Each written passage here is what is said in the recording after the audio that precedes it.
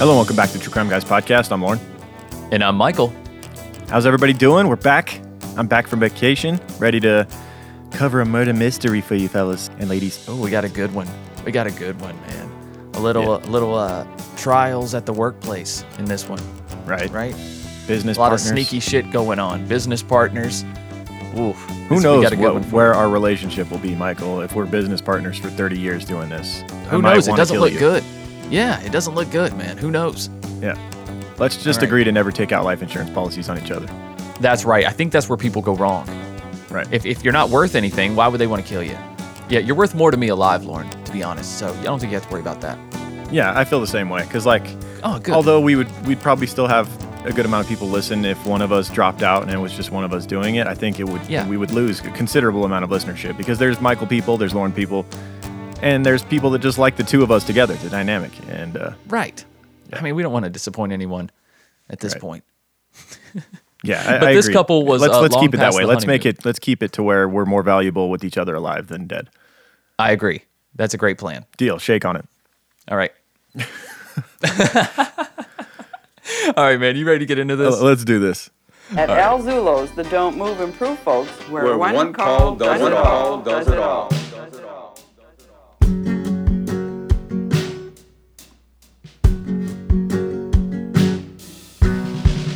One call does it all. Downs another sleeping pill and starts to fall on the sofa, but it's on fire. One call does it all. If you want the best deal, you know who to call. Top salesman every year since he was hired.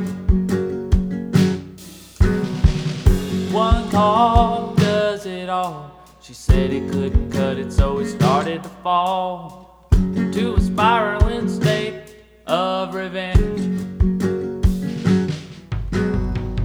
One call does it all. You think Zullo would be proud of y'all and the way his business came to an end. One call does it all. He threw him from the bridge, watched the secrets fall, only to land on a piece of ice. One call does it all. He probably shit a brick when he got the call, and his reputation wasn't all that nice. One call does it all. Gonna hang it up, call it a curtain call, until she was murdered in the hall. 'Cause one call, oh, a curtain call.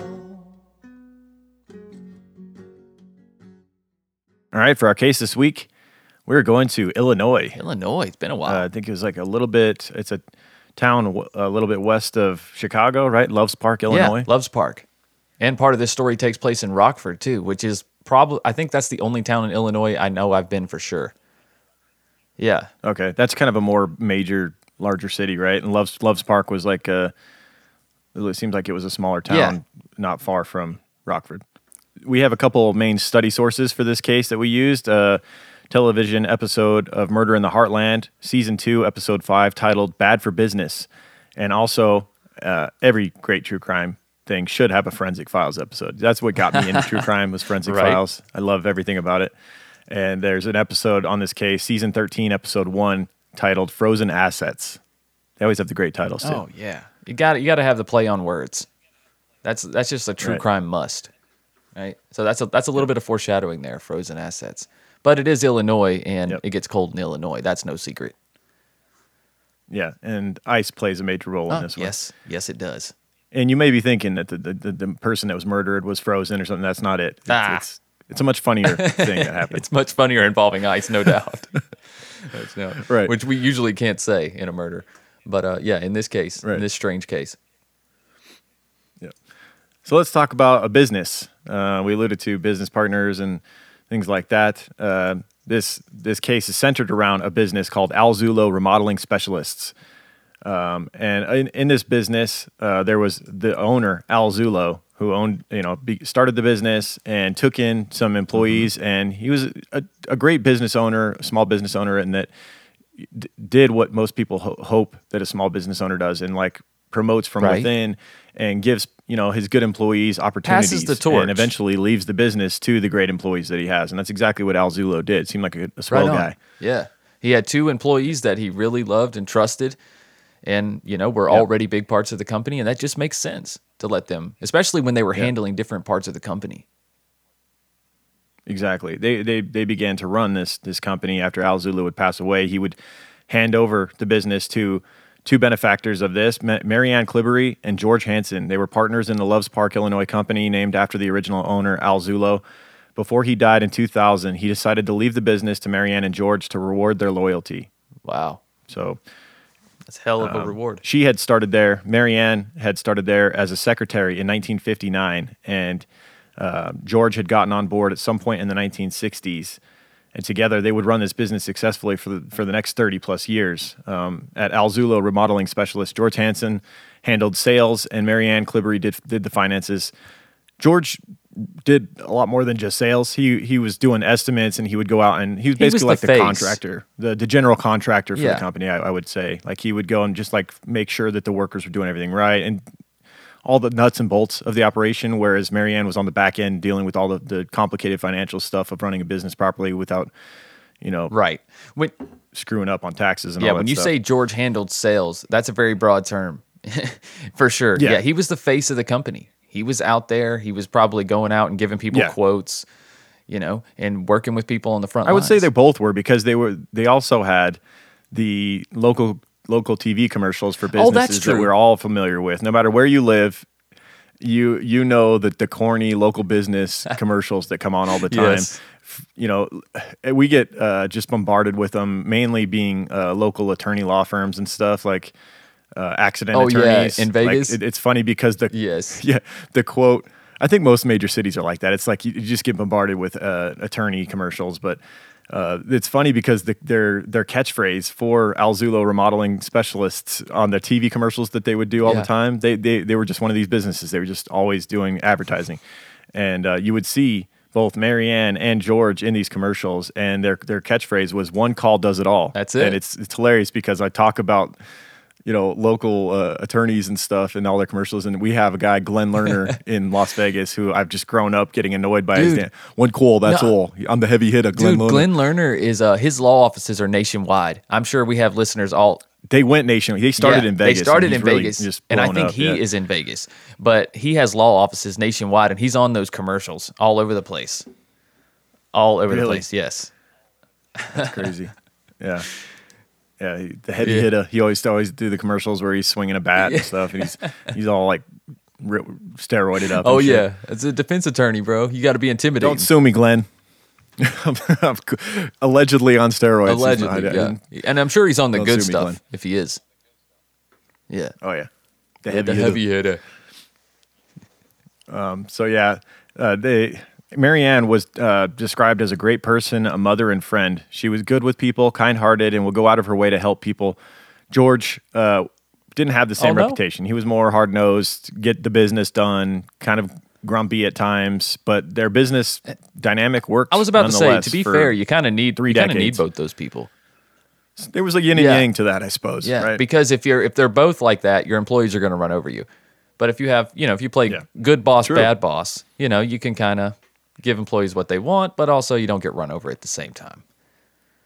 Yeah, exactly. Mary Ann had worked for everything she had, and once she had everything, she gave it back to people who needed it. She was known to take money out of her own wages to give to employees under her. If they requested a raise, or if something happened with their check, if there was a delay, she would pay them out of her own pocket at times. Wow, kind of like front them the money until payday. Well, she knew the finances. She knew she was going to get hers. Yeah, right. I was like, you could just give them their check early, or pay them more. I mean, you are the boss. Well, and also we're going to go into her background, and she was a widow, and I'm not sure how that worked out. If she got some sort of a life insurance payout from her, former husband, or if she was left, some sort of a large stipend from Right. that. But let's get into her background real quick. Born Mary Ann Romaine on May 21st, 1935. She shares a birthday with an amazing group, dude. Amazing. This is The Notorious B.I.G., Mr. T, Chris Benoit, and Josh Allen way. Of the Buffalo Bills. Fantastic fantasy quarterback. Yeah, seriously, what a group. Chris What a Benoit, group. We got, rest his soul, right? Yeah. Somebody that we'll probably end up doing a case on I at think some so. point. Chris Benoit, who unfortunately suffered a lot of brain trauma over the years of wrestling and unfortunately killed himself and his family. We definitely need to cover that. But man, Notorious B.I.G. tops the Legend. list, hands down. I mean, Legend. Yeah, absolute legend. Absolutely. And then you have Mr. T. Pity the Fool, man. Household name, probably the most famous person on this list for sure. Oh, You yeah. think so? I'd have to go B.I.G. on that one. No. Across generations, you show a picture of Mr. T to my grandfather, he knows who he is. I suppose. Yeah. Yeah, I suppose. That mohawk. Yeah. And Oh, the he's gold definitely going earring. to know who he is. Yeah. But if you show him the Notorious B.I.G., it's, nah, he ain't going to know. He don't know nothing about Biggie. Yeah, maybe not. Yeah, so she was born, Mary Ann was born in 1935. She had grown up in a family of 5 children who lived in the projects of Chicago, then moved to a house with no hot water in Rockford, Illinois. So came from very humble beginnings and worked her way up to being a co-owner in a successful business for many years. Man, she was no hot water in Rockford. That sucks. I just wouldn't shower in the winter. Yeah. Be like, nah, I'm good. It's freezing there.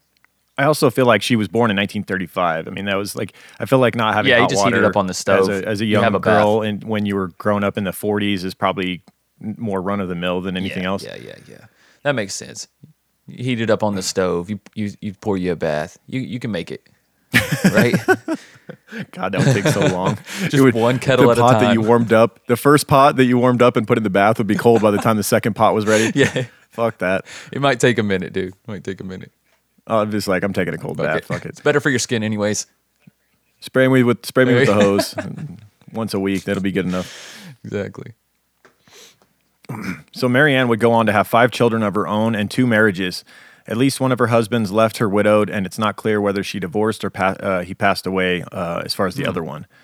So she had 2 husbands. Not that there was anything- and one of them passing away. So she may have been financially set from.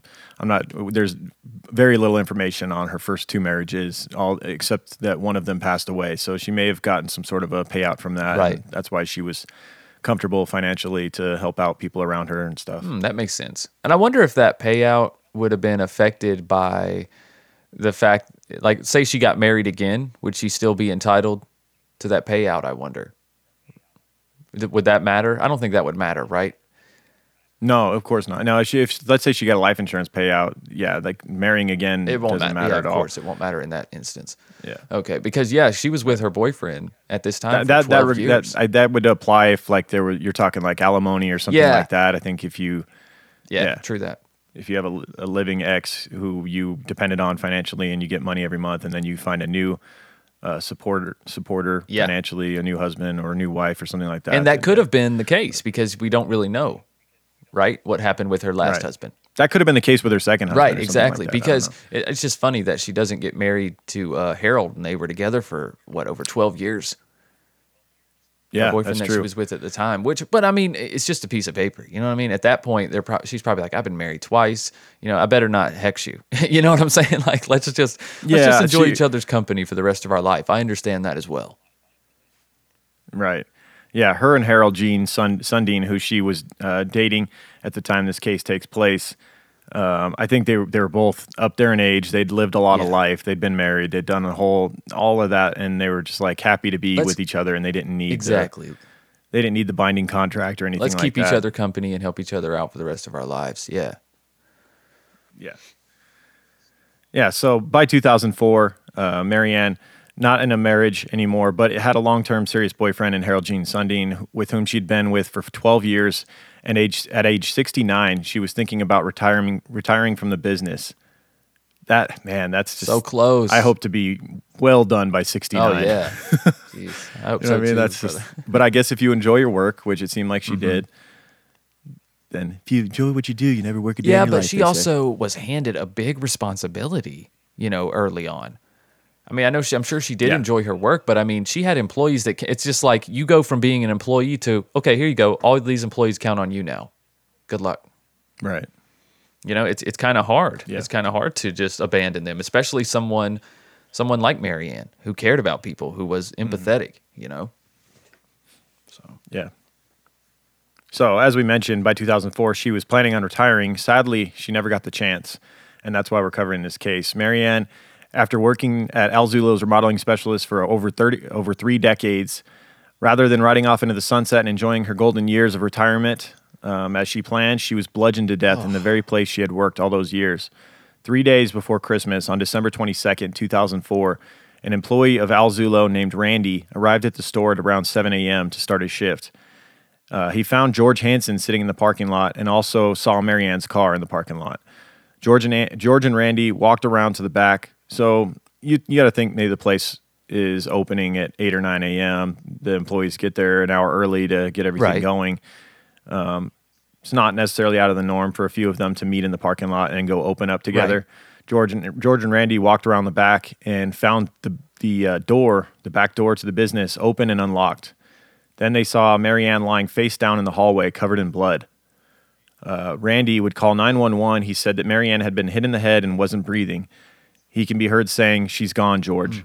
The Loves Park Police Department arrived at the scene and found that Marianne had been bludgeoned several times in the head. Her skull had been caved in, and there was blood spatter all over.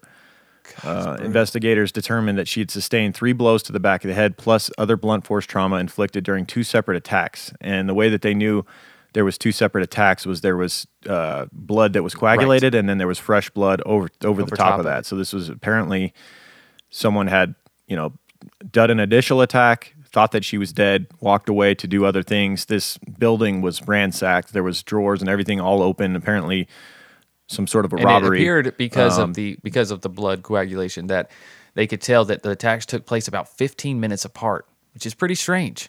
That's crazy that they can determine that time period, right? Like that's how advanced it is when it comes to the time periods of blood. Yeah, I mean you're talking 2004 here, so. Yeah, they definitely got that knowledge in 2004. They crack in this case. Yeah, it's just amazing to me down to the minute that they can do that. Yeah. But it very much helped tell this story of this case. Yeah, absolutely. The killer had apparently, as we mentioned, hit Marianne, attacked her again when they realized she wasn't dead. They estimated that she was killed at around 4 to 5 p.m. the night before. Right after she'd been there lying dead on the floor all night long. Wow. Marianne's boyfriend, who we talked about, who was an older man, he was distraught. Harold, he quotes, says, "I remember the dress she wore on our first date. It was blue with white polka dots. This poor old man, he needed her." That's one of the things that stick out about this case. He was interviewed in the specials that were done, like the Cold Case Files. Just the sweetest old man, and just absolutely crestfallen after this. Absolutely, never got with anyone ever again. He passed away, I think, in 2019. Single and alone. He was dependent on her in a lot of ways, man. He really needed her. Yeah. His eyesight was failing, which they talked about, in the documentary. Yeah. And that's tough. I mean, aging without someone to be your eyes, without someone to help you, and I'm sure, he did things for her as well. More than anything, the companionship. Right, exactly. And I mean, at that point in your life where you that just seems where everybody dips out. You know what I'm saying? If he doesn't have any kids of his own, doesn't have any family of his own. Yeah, I was going to say, you get to that age where you'd like to think that your grandkids are going to come see you regularly and stuff, but they got a lot going on. Exactly. Their lives are just getting started. Like you feel selfish asking them to come visit you. Yeah. Right. Yeah. Meanwhile, Marianne's son, Robert Clear, who was a mailman, was working on his route when his supervisor told him about his mother's murder. Tough thing to find out when you're out on your mail route, for sure. Absolutely. Marianne would have a well-attended funeral mass take place in St. Anthony's Catholic Church while the police frantically searched to find, clues to who may have done this. As for the culprit in the brutal murder, everyone's first thought was that it was a random attack due to the circumstances. Yeah, it seems that way. And the door was open. Yeah. You know what I mean? It was unlocked. Yeah. There was no one there. And Marianne, as we'll find out, had stayed late that night. So was it possible that, she was late working that night and someone found a door unlocked in the back? Maybe she had left the door unlocked because that's where she left from at night before she locked it, on her way out. Makes perfect sense. And Loves Park was near Rockford, Illinois, and Rockford was known at the time to have gang activity, drugs, prostitution. The police were well aware of different criminal activity that had gone on in Rockford. Right. And it was a close, short drive away from Loves Park. So the police would even go into two local motels in Rockford nearby Loves Park and get every name of everyone staying in the hotels there at the time to kind of look over who was there. Was there anyone with violent criminal history? Right. Just looking for potential That just leads. seems like such a crazy first step to me. Right? To just go down the road? I don't know. I just feel like you guys don't even really know the crime scene yet. Maybe they did at the time, but I don't know. It just seems odd to me. It's like, let me go down the road and just check all these seedy hotels, just see who's in there. Right. I thought, that kind of breaks the rule of what I've been told a million times in studying true crime and the way the detectives operate, which is you start closest, you start at the epicenter, and then you kind of work your way out from there, right? They're starting at the outside. Working their way first. in. That does seem, and especially when you see the way this thing ends up, it's like, you should have started nearest and then worked your way out. Absolutely. Another possible motive was robbery. There were drawers and cabinets pulled out in the store, and Mary Ann's purse was missing.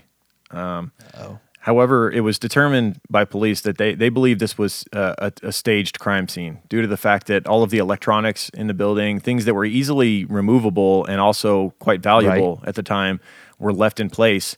And although drawers and all this stuff were left open, not much was taken. It was basically just Mary Ann's purse was taken. Almost nothing else from the building was taken. Yeah, that's super surprising because anyone who's coming in to rob a business in the financial office, they have to know that those computers are worth more than what the computer is worth. It's the information in 2004. on the computer. Nowadays, I feel like you might leave computers like electronics have become so cheap now, but I remember in the early 2000s, like a computer was expensive. You could take it to a pawn shop and get a good payout. Right. Nowadays, I don't feel like you're going to get more than $50 for most devices. I had like a MacBook that I brought to Best Buy and they offered me like $20. I'm like, are you fucking serious? Yeah. Well, I could see it now, but in the early 2000s, that stuff was the first stuff to go, was the electronics and things like that. And like I said, if not for just the value of the electronics, for the value of the information that's on the electronics. Like, they're not stupid. Exactly. They see the checkbooks out there. They would see all that stuff. They would know, okay, this is an accounting office. They probably have sensitive account information from other businesses on here. If I'm a criminal, that's one of the first things I'm going to take. That just makes sense. But and the jewelry as well. That's just an easy lift right there. The jewelry, That's a weird sign. Yeah, exactly. You already got up close and personal with her. You already bludgeoned her to death. Like, why wouldn't you take the expensive, valuable jewelry? Exactly.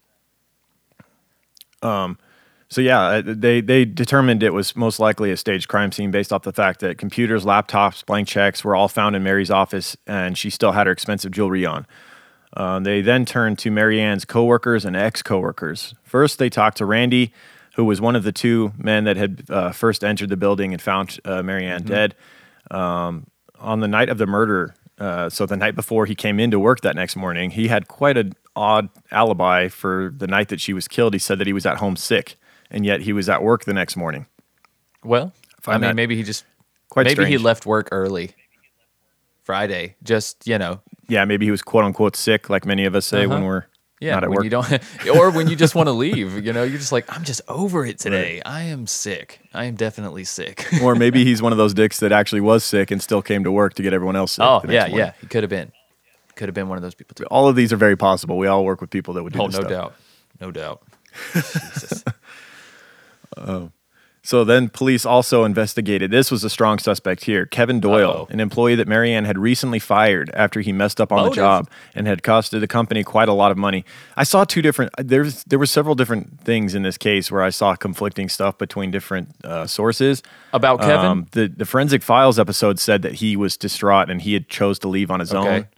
And then I've heard reports that Mary Ann fired him. So either way, he kind of left on bad terms from the business. It's probably a who you ask known to have situation. some issues. Yeah. Well, either way, he was known to have some issues. He didn't leave on good terms. And let's say that. No. And he was apparently very angry when he either left. This part of it matches up more with Mary Ann firing him because he was supposedly very angry and he confronted Mary Ann and George before he left. He also, when he left, had still had a set of keys to the business, which lines up with the murder because you think the door was unlocked. There was no forced entry. Right. So whoever had done this had gotten in with a key, or the door was left open by someone working there. A la Mary Ann was staying late, so maybe she left the door unlocked. True. Unlikely. If she's working late, you're more likely to keep the place locked. I would think. But I mean, if the door was unlocked throughout the day for employees to come and go back from lunch breaks, and then you just stayed late, and you never thought to go lock it. Exactly.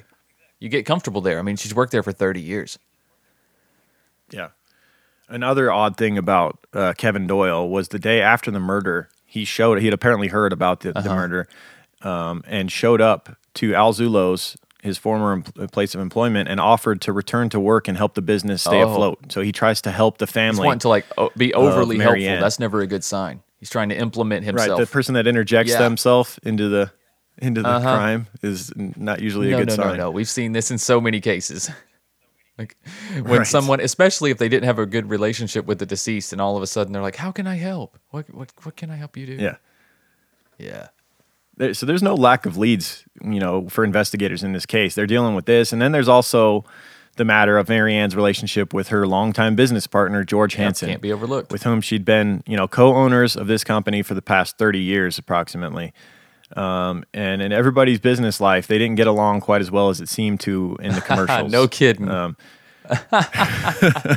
Although, even watching the commercials, it just seemed like George was just a stick, just a stiff. Yeah, he was definitely putting on a face. Just a blank stare at the camera the whole time. Oh, God. Yeah, he's putting on a face, man. He's a salesman, Second nature to him. He knew what he had to do to survive.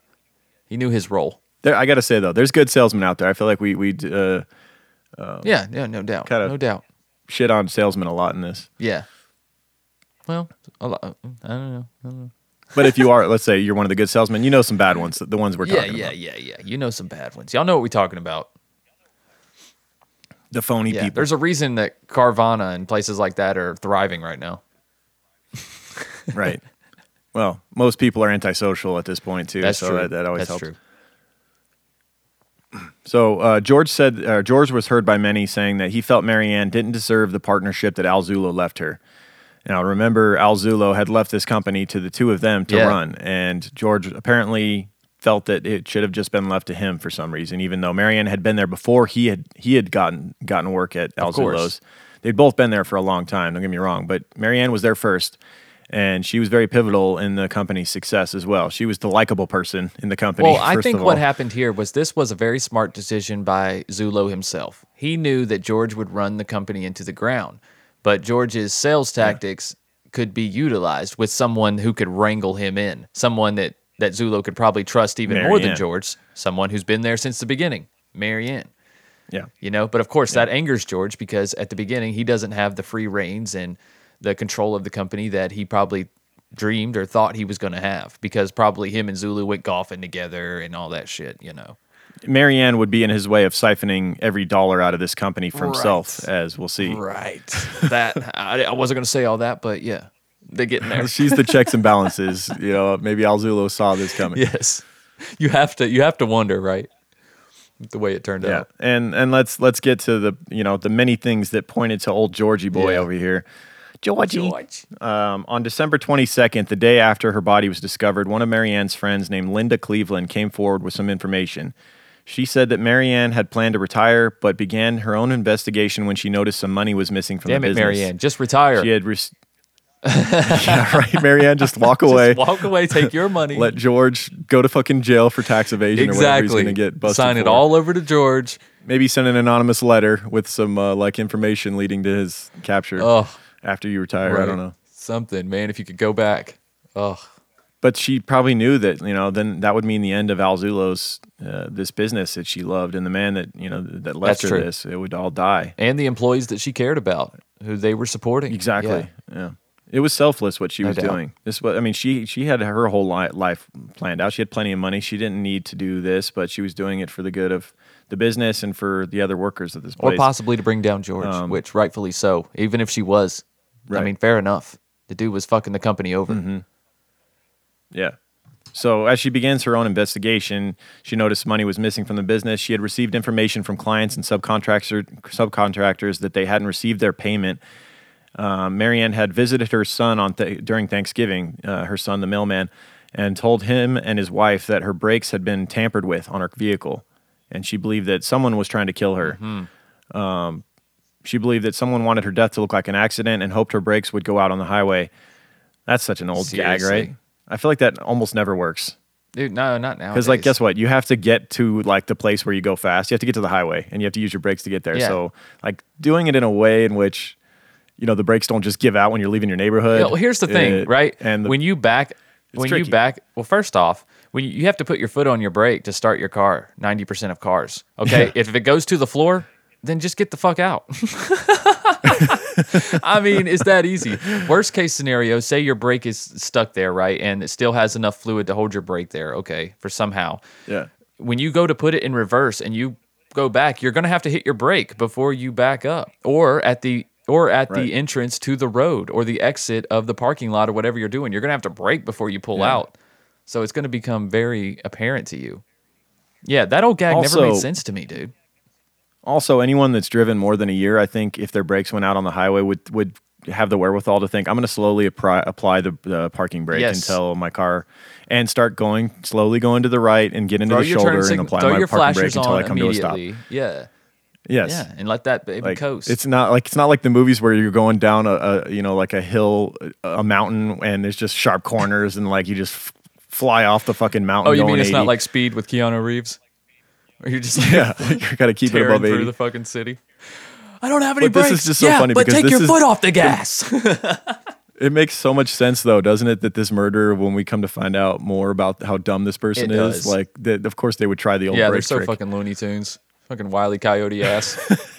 Looney Tunes is perfect, right? This guy's ridiculous. She had also told her friend Linda that someone had been drugging her coffee at work. Pink residue was found in her cup one day, and she had been taken home from work that same day. This is, like, once again, kind of comical. She was sleepy at work constantly because someone had been drugging her at work every day, and she was regularly known to pass out at work. And you know, there was some speculation that she was lazy and she was sleeping on the job, but then people that really knew her knew that wasn't her, that something was going on, and it would come to light that she'd been being drugged. On one of these days that she was drugged and had been taken home from work, earlier in that day, she passed out on the sofa because she'd been drugged, and the sofa was set on fire. She awoke to a fire on the sofa she was sleeping on, put the fire out, and amazingly didn't alert the police to, you know, what was going on this. I know, right? Like, what could you possibly... How was that fire set up to be an accident? Because they had to have done something to give her doubt, to make her feel like, okay, maybe it was this candle, or maybe it was electrical, or... something. I just don't get how you let that go. I just think that maybe her knowing this perpetrator, knowing this person very well, was just not afraid of him because he was just a joke, you know? Like, yeah. I mean, obviously in the end, she was wrong on that, but like, this is kind of like such passive-aggressive ways of trying to kill a person. Like, you drug them and then try to set the couch on fire. Like, I don't know. Like, it's like ways you know it's not going to work, but... Yeah. She's like, all right, like, I'm going to take you down. You know, it's just a matter of time. And I don't know, maybe she knew she was close to getting everything together enough to get this person arrested. Yeah, maybe. I think at first with the sleep medication, I think he's just trying to make her seem incompetent, right? To where maybe they could justify getting rid of her and just firing her, or pushing for her retirement. Maybe if he could get more people in the company to back him. Do you think? Because it's just... But then you don't get the life insurance policy, which they had taken out on each other. You need her to die for that. $150K. True that. It's quite a payout. So Marianne's autopsy would prove that she had been right about the drugging. Someone was drugging her. She had a sleeping aid in her system and had died due to blunt force trauma to the head, as we know. When questioned by the police, George denied any conflict and gave an extensive alibi. Once again, comical. His alibi is pretty shocking. Yeah, let's hear it. The weirdest alibi that we've heard on this show, I would say. He said that on the night of the homicide, he had left work that day and enjoyed several vodka and squirts at the backyard bar and grill with his wife, followed by some brandy old fashions at the Singapore bar and grill. So bouncing around from bar to bar, getting hammered, where he then bought a $50 gift card. Yeah, why would he do that if he knew she was going to be dead? Right? I mean, As an he alibi definitely didn't kill her. to prove that he liked her, and Yeah. he definitely wasn't the guy that bludgeoned her to No, death. he definitely didn't kill her. He couldn't have. He bought a $50 Then gift card. he said, after having several vodka and brandy drinks, he took his granddaughter to safety first driving good. school and visited a tanning salon. So he's driving his granddaughter around drunk. That's Safety his alibi first. for the night of the murder. Safety first. Safety first. The irony that the place is called Safety First when he's driving her there drunk. Okay, so you went and got What a drunk, good guy. drove around drunk with your granddaughter, and then went and got skin cancer. That's your okay, cool. No, I'm just Right. kidding. Wow, he is the type of douche that would go to a tanning probably- salon. Huh? Oh, for sure, right? He's man. Sheesh. Yeah. It was a great contrast to his snow white hair, I'm sure. He did have a bit of like a stand-in for a mob film. Yeah, you look, kind of have didn't that. he? You kind of. Like one of the guys that gets whacked. He looks like one of the guys that gets the Yeah, piano he's like wire. the stunt double for Bob Barker. Yeah. Meanwhile, 26 hours into the investigation, a witness called the police. A man that lived along the Rock River called and said that he had discovered a large black garbage bag on the ice. So you're driving over this bridge and you see a black trash bag sitting on white ice. Everything's white. It's going to stick out like a sore thumb. And then you also, that morning, may have caught the news and seen that a local businesswoman that was beloved by her community was murdered. Right. And you're thinking, that's interesting. A bridge, a black trash bag on the ice. I might want to call this in. Oh, dude, I know. But if I called in every black trash bag I saw on the side of the road, right? True that. I know we've seen the memes, I always right? think it's something. I can't be the only one that assumes every black trash bag on the side of the road is a Right. dead body. And to be fair, probably 1 out of 30 is. 1 out of 30. So Man. that's my odds, I think. That might even be low. I mean, Yeah, unless maybe. you're talking, I mean, if we're going sports book odds But there here, is- I'm going to set the line at over 30. right. I think most of the time it's just road cleanup crews. At least that's where you Yeah. should dump your body. Like if you see a road cleanup crew with a bunch of trash bags, just throw your bag in there. No, if we've learned anything, you do the Bob Berdella routine and you put the body in the trash and you leave it out at the curb. No big deal, right? And Just put it out at the front of your house. Yeah, you freeze it first, and then you put it out there so it doesn't stink. Maybe even put it in front of your neighbor's house just to kind of throw them off if they do catch it. Right. At least get yourself some more time. Yeah, exactly. While they're questioning Especially them, you if can you don't dip. like your neighbor, then it's just a double whammy. Yeah, that's true. It's true. Man, whole other hate thy neighbor episode right there. Right. Fear thy neighbor. So, police, with the help of a local utility company, used a large ladder truck to hoist the. This is a big ordeal getting this bag because this is dangerous. You had semi-frozen ice on a river. There was patches of ice, and then there was patches of Right. water, and you had to have this big boom truck come out and on the bridge, put a big old freaking hoist out there and get this trash bag off the ice. And it paid off because inside the bag were gloves, Mary Ann's purse with all of her identification in it, a hammer, and a yellow sweater. This yellow sweater, which formerly belonged to Al Zullo. This was a historic sweater here. What? Zulu's not This was dead? Al Zullo's sweater. Holy shit! Zulu came back from the dead and did it. No, this sweater was like a thing that was used to It was remember a Al Zullo by. keepsake, It was like right. It was a keepsake. It was a staple of this business. It had hung around the office well beyond Al Zullo's death and was worn by many in the office on days where it was kind of chilly in the office. People would throw that sweater on. And it's just kind of eerie that it took part in this murder. You know what I mean? The killer wore this. It was clear that the killer had worn this sweater because there was blood spatter all over it. Isn't it It had Mary Ann's blood on the outside. It's like a symbol of the business. That sweater is how it died with this murder. It's eerie. It's eerie. That's something that almost should be like in a crime museum. Like, I don't know. I mean, I know this is a lesser known crime. It's just but like that thing is that's the picture of this story. Almost it could be the artwork for this episode, Michael, is like that yellow sweater with if that blood sweater on it. could talk, right? The shit that it's seen. Yeah, the shit it's seen. Oh my God. Went from being on the owner for many years and then being worn by people around the office and being worn in the murder of one of the pivotal people And in I'm this sure office. I'm sure it hung in the office of Mary Ann or George, I'm sure, on a coat rack or something, you know. And I just had an image flash in my mind of how bizarre that must have looked. A man in a yellow sweater, like an old yellow sweater, using a hammer on a woman's head. Just like a leather horror gloves movie, on. really. Yeah, just like a fucking horror movie. It's freaky. His stupid fake tan and his white teeth, his dentures.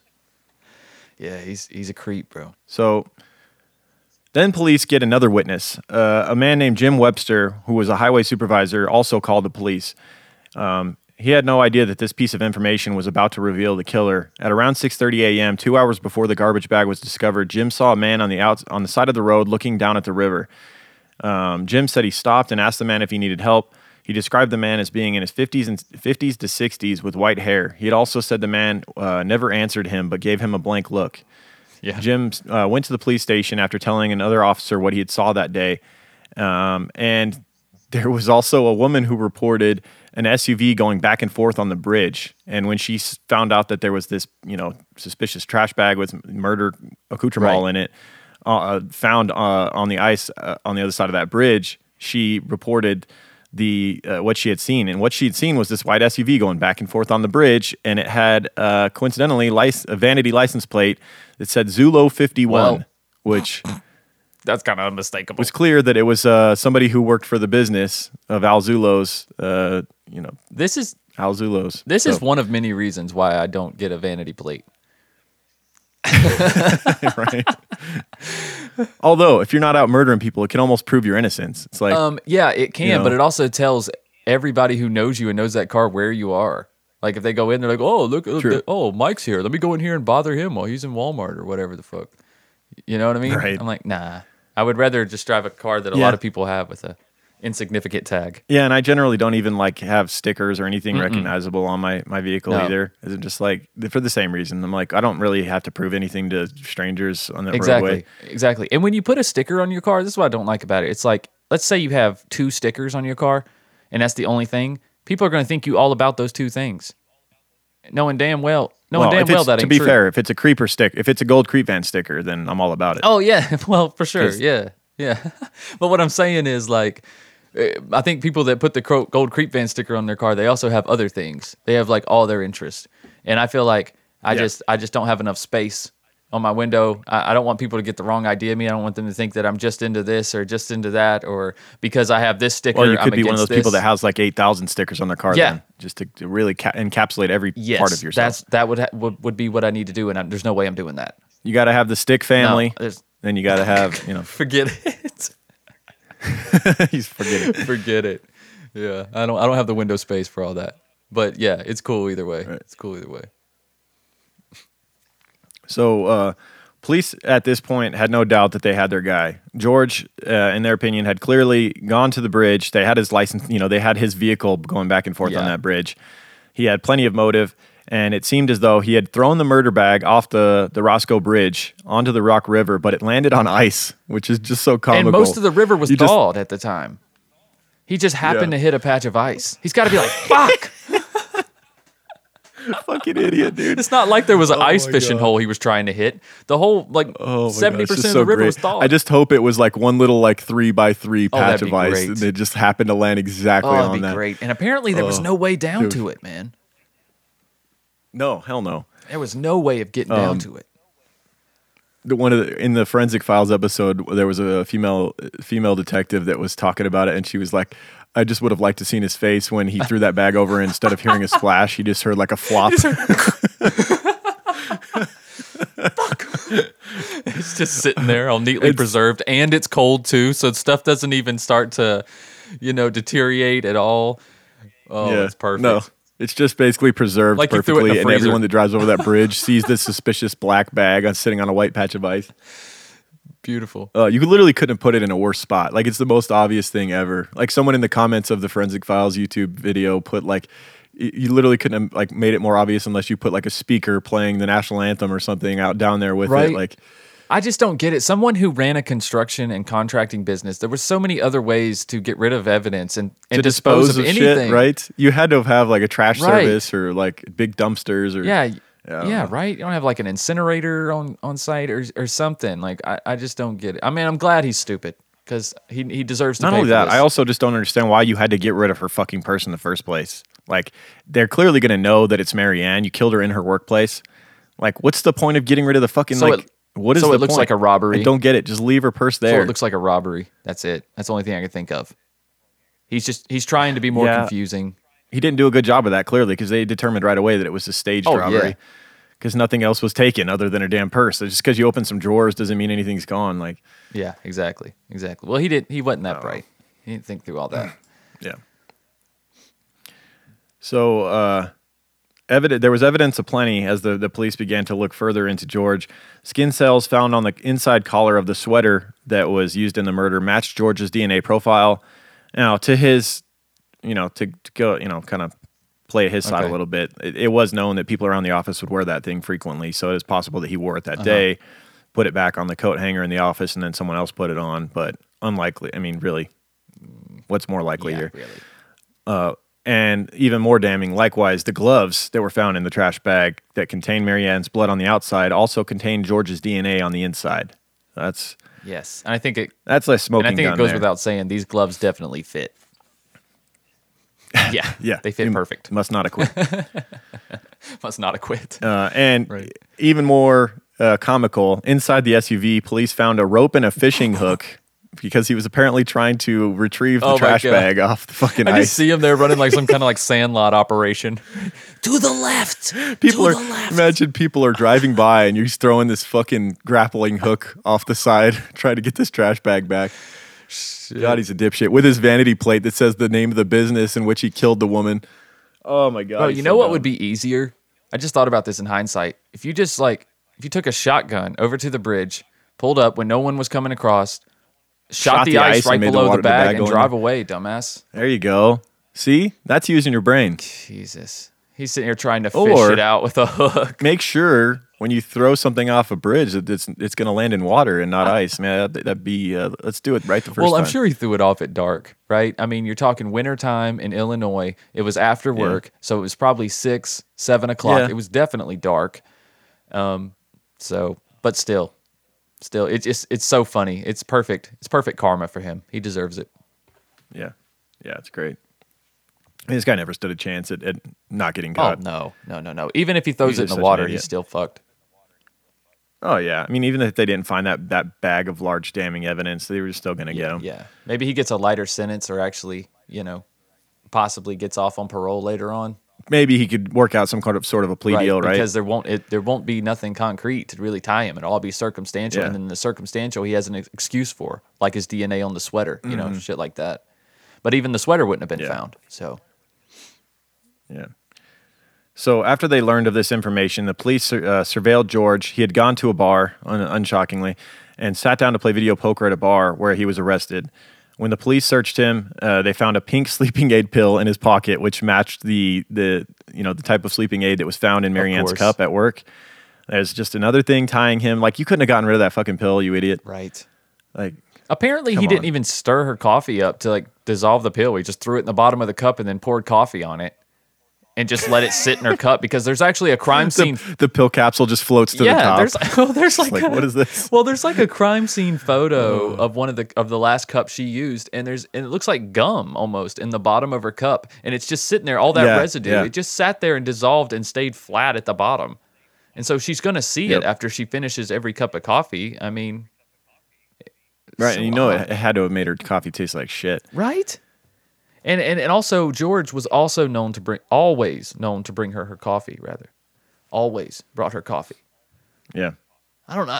Well, that was nice of him. Yeah. At least on the times where there wasn't poison in it. But when was that? It could have been never. He could have been giving her those sleeping pills forever, dude. He's been doing it for the last 30 years. She just thinks she's... Like, this bitch doesn't die. She just thinks she's old and her energy level is running low or whatever. Yeah. She just adapted.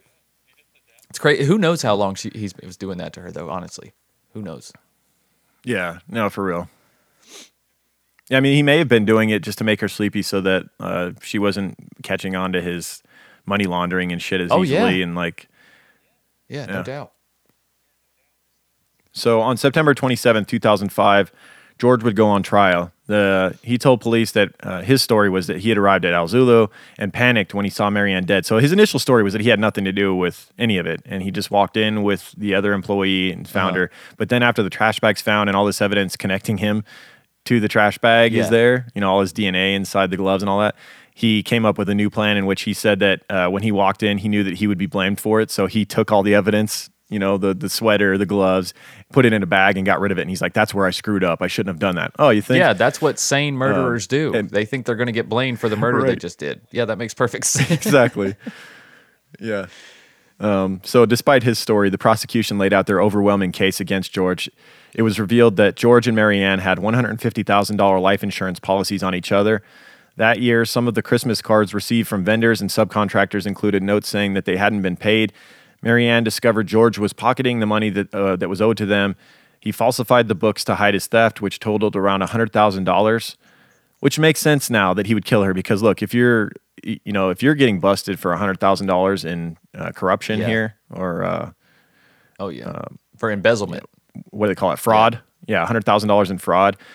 You got it's kind of perfect that you got a person you could kill and get $150,000 life insurance payout on them, and then you can kind of even out the books. Cancels out that That's problem. right. You even out the books. You still have money in the bank, and then you get the business to yourself, and it all goes on. Yep, and you have $50,000 extra to float you until things pick back up. Exactly.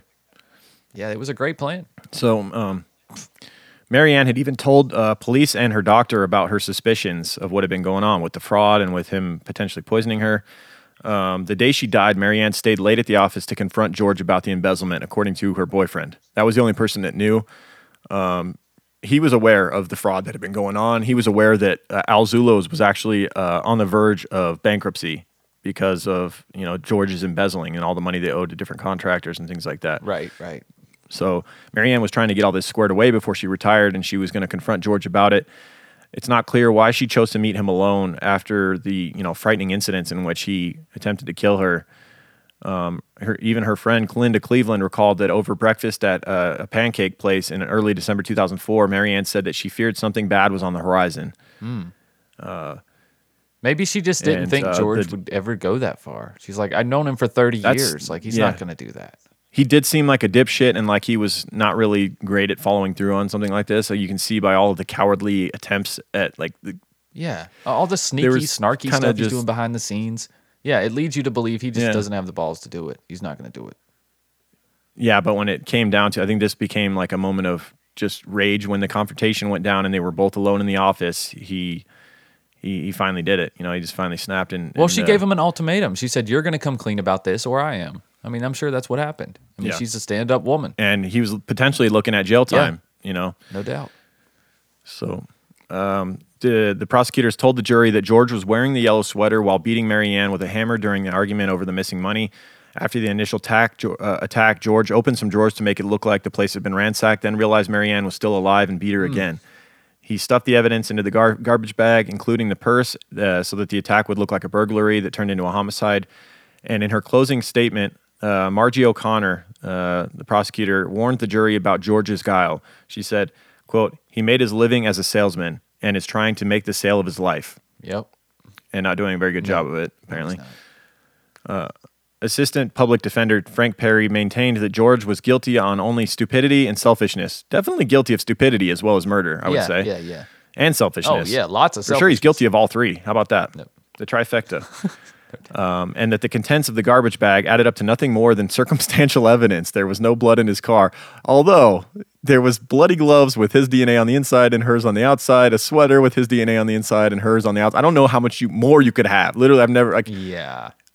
Have you ever seen a case with more perfectly preserved fucking forensic evidence than this? Like DNA on the outside of a glove of the murdered woman and then DNA of the murderer on the inside. I mean, that's like a perfect shut and close case right there. That's closed book. We're done. Thanks for coming, everybody. Let's go get lunch. Yeah, I mean, if you're a prosecutor, you're like, this is exactly what you're hoping for. This is like the perfect fucking dream scenario. That's two smoking guns. Let's go.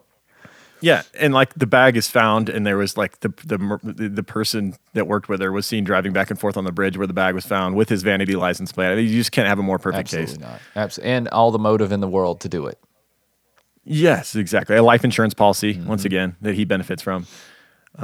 So on September 30th, George was found guilty of first-degree murder and was sentenced to 60 years in prison without the possibility of parole. The police said it took longer to find a foreman than it did to convict George. They're just poking at him, even still after he gets convicted. I love it. Way to go, Brainiac. And George still maintains his innocence as he serves his sentence at the Pontiac Correctional Center, maximum security prison. I love it when they actually interview the murderer themselves in like the Forensic Files episode. And, it's funny because it's like early on, you're like, hey, this is the guy that worked with her. This is like a main suspect. And he's like sitting here being interviewed, but then you look and you're like, wait, he's wearing a blue jumpsuit. Like this is a little suspicious here. Well, they tried to film him, from the collar up. So you could have thought he was just wearing like a blue collared shirt at first. But then when you look at the blank walls behind him and shit, you're like, dude, that's literally what gave it away for me. That was my only complaint about the Forensic Files episode. I'm like, fuck, George did it. Yeah, put a painting or something behind him so that you don't give it away right away. Yeah, seriously, give him a suit jacket to wear or something. Throw that shit over him. Like, what's the big deal? You gave it away, but still an interesting story. A crazy case on how just day-to-day operations can turn downright deadly. Yeah, and don't ignore your spidey senses. Like she had plenty of, Marianne. We're not victim blaming by any means, but she was suspicious that her business partner may want to kill her. She told her friends this. There were signs pointing to this. She'd been drugged. Yeah. And the couch she was sleeping on caught fire. For God's sake, you just never know what extent people are willing to go to save their ass. Don't ignore these signs. Is all we're saying because this is. Eventually, they may go further than you think they're willing to go. Like Hell this. yeah. You know what else goes way? And sadly, go ahead. Sadly, this would spell the end of Al Zullo's remodeling, as it had also been closed and was left in shambles after the murder. Several people called because they hadn't been paid and homes were left unfinished. Wow. So there's some homes out there that are, in a way, like a memorial because it's like half done by Al Zullo's and then half done by whoever else. Still got that Zullo construction. Had to come in and finish the job. Still got that Zullo construction yard sign in the yard, just rotting away. Yeah. Almost completed by Zullo Construction. No. Yeah, right. Wow. What a case, guys. Man. What a case. Yep. One of the dumber murderers we've ever covered, for sure. No doubt. And tragic from the standpoint of Marianne, who seemed like a really, really great woman. So yes, and at that point of her life, just about to hit those golden years. I know, it's a bummer. It's such a bummer. Such a bummer, man. All right, guys, if you can buy out your retirement early, just do it because you don't know what's going to happen tomorrow. You know what I mean? You really don't, man. Especially nowadays, this world's crazy. If you got a year left and you know maybe you'll get $100 less per month or something, just get out because you could fucking have a heart attack tomorrow and then you worked all that time and you never even got to enjoy your money. I feel that so much. Or someone could beat you over the head with a hammer. You just don't know. You do not know. You do not know. But and the best thing is, your retirement will go further if you're using Oh My God deodorant with our code word Creeper because you're going to save 10%. That's true. That's true. That's going to help you. That's true. And Oh My God, it just naturally lasts longer than your typical deodorant that as well. More bang for your buck. That's right, guys. If you don't know what Oh My God is. And less likely to get cancer or something like that because you're not putting in aluminum in pits. Getting cancer is expensive. That's right. Cancer may be the most expensive thing to have. A lot of treatment. Yeah, seriously. Guys, Oh My Gaia, you got to try it. It's an innovative, all-natural deodorant, fragrance, and beard oil company specializing in paraben and aluminum-free products. Their innovative line of deodorants inhibit the growth of odor-causing bacteria while maintaining effectiveness. At Oh My Gaia, they use only all-natural, paraben, and aluminum-free organic ingredients. And guys, there's definitely a scent for you and your style, or you could, like I do, I like to get multiple scents. I like to mix it up. But there's tons of scents from vanilla, cherry almond, sandalwood, lavender, lemongrass, Egyptian musk, coconut, dreamsicle, leather, lumberjack, honeysuckle, fireside, bergamot amber, barbershop, sailor, sweet pea, pear. And true crime, guys, we have our very own scent called True Crime Pine that has our OG podcast logo on there, the very first one me and Lauren started with way back in January of 2017.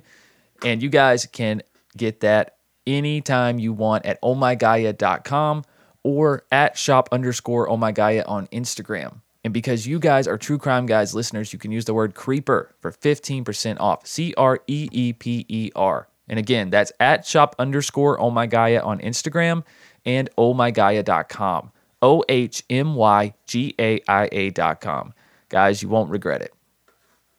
Yeah, and do you want to shout out, plug Patreon real quick? Patreon and our other show, Sandu, while I look up some people to shout out for writing reviews for us? Absolutely. Love to tell people what's going on Patreon. Patreon.com/truecrimeguys. Real quick, right below the description of this episode, you will see a link to True Crime Guys Linktree. It says everything True Crime Guys. Click that link, guys, and you can get to the Patreon. You can get to our show on Spotify. You can get to our merch sites. And you can also get access to our other show, Strange and Unexplained. But patreon.com is where we put all of our extra content.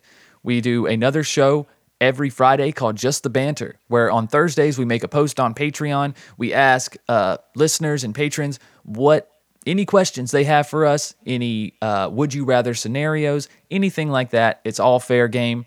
You drop your questions on Thursday. On Friday morning, we record them, and then we post it on Friday night. Every single week, you get some type of interaction with us from True Crime Guys.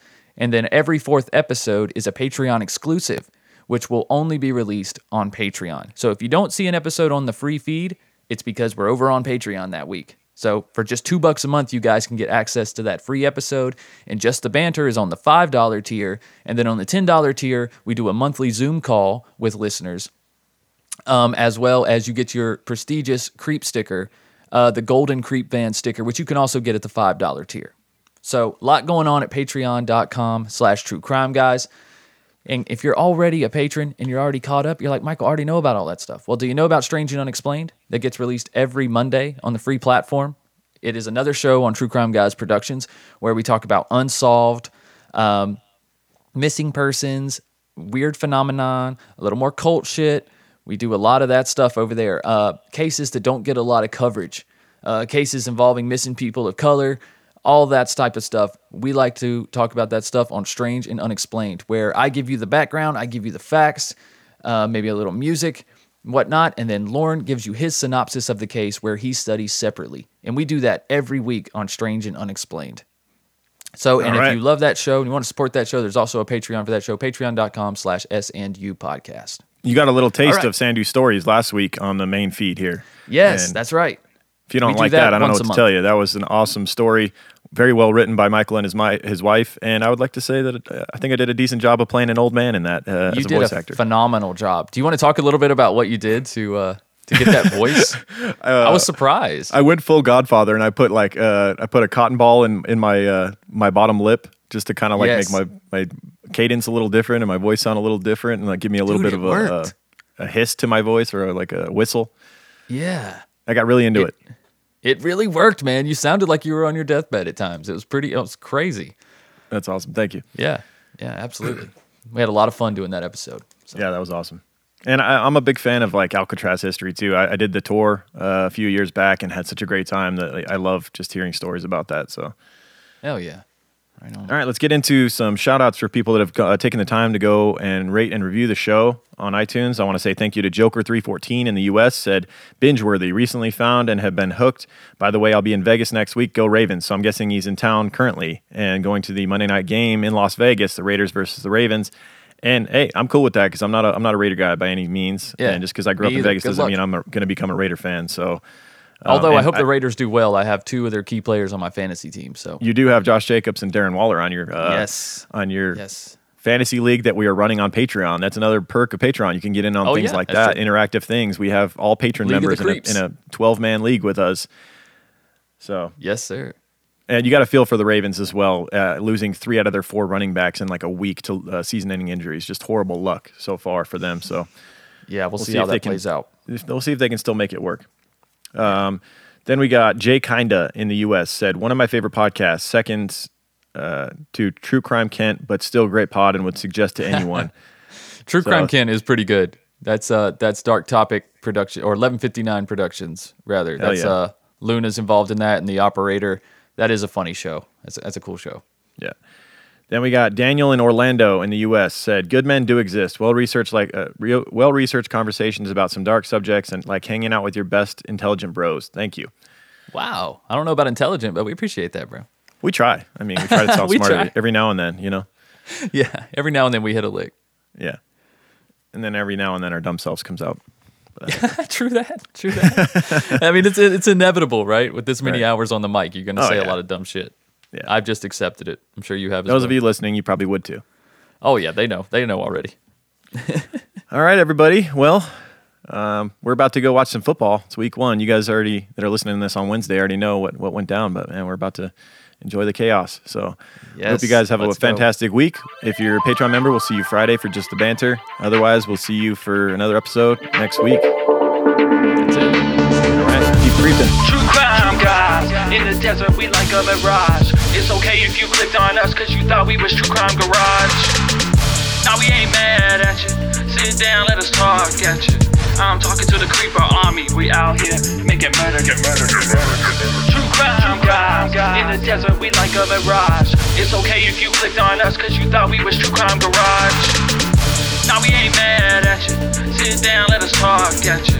I'm talking to the creeper army, we out here making murder charming.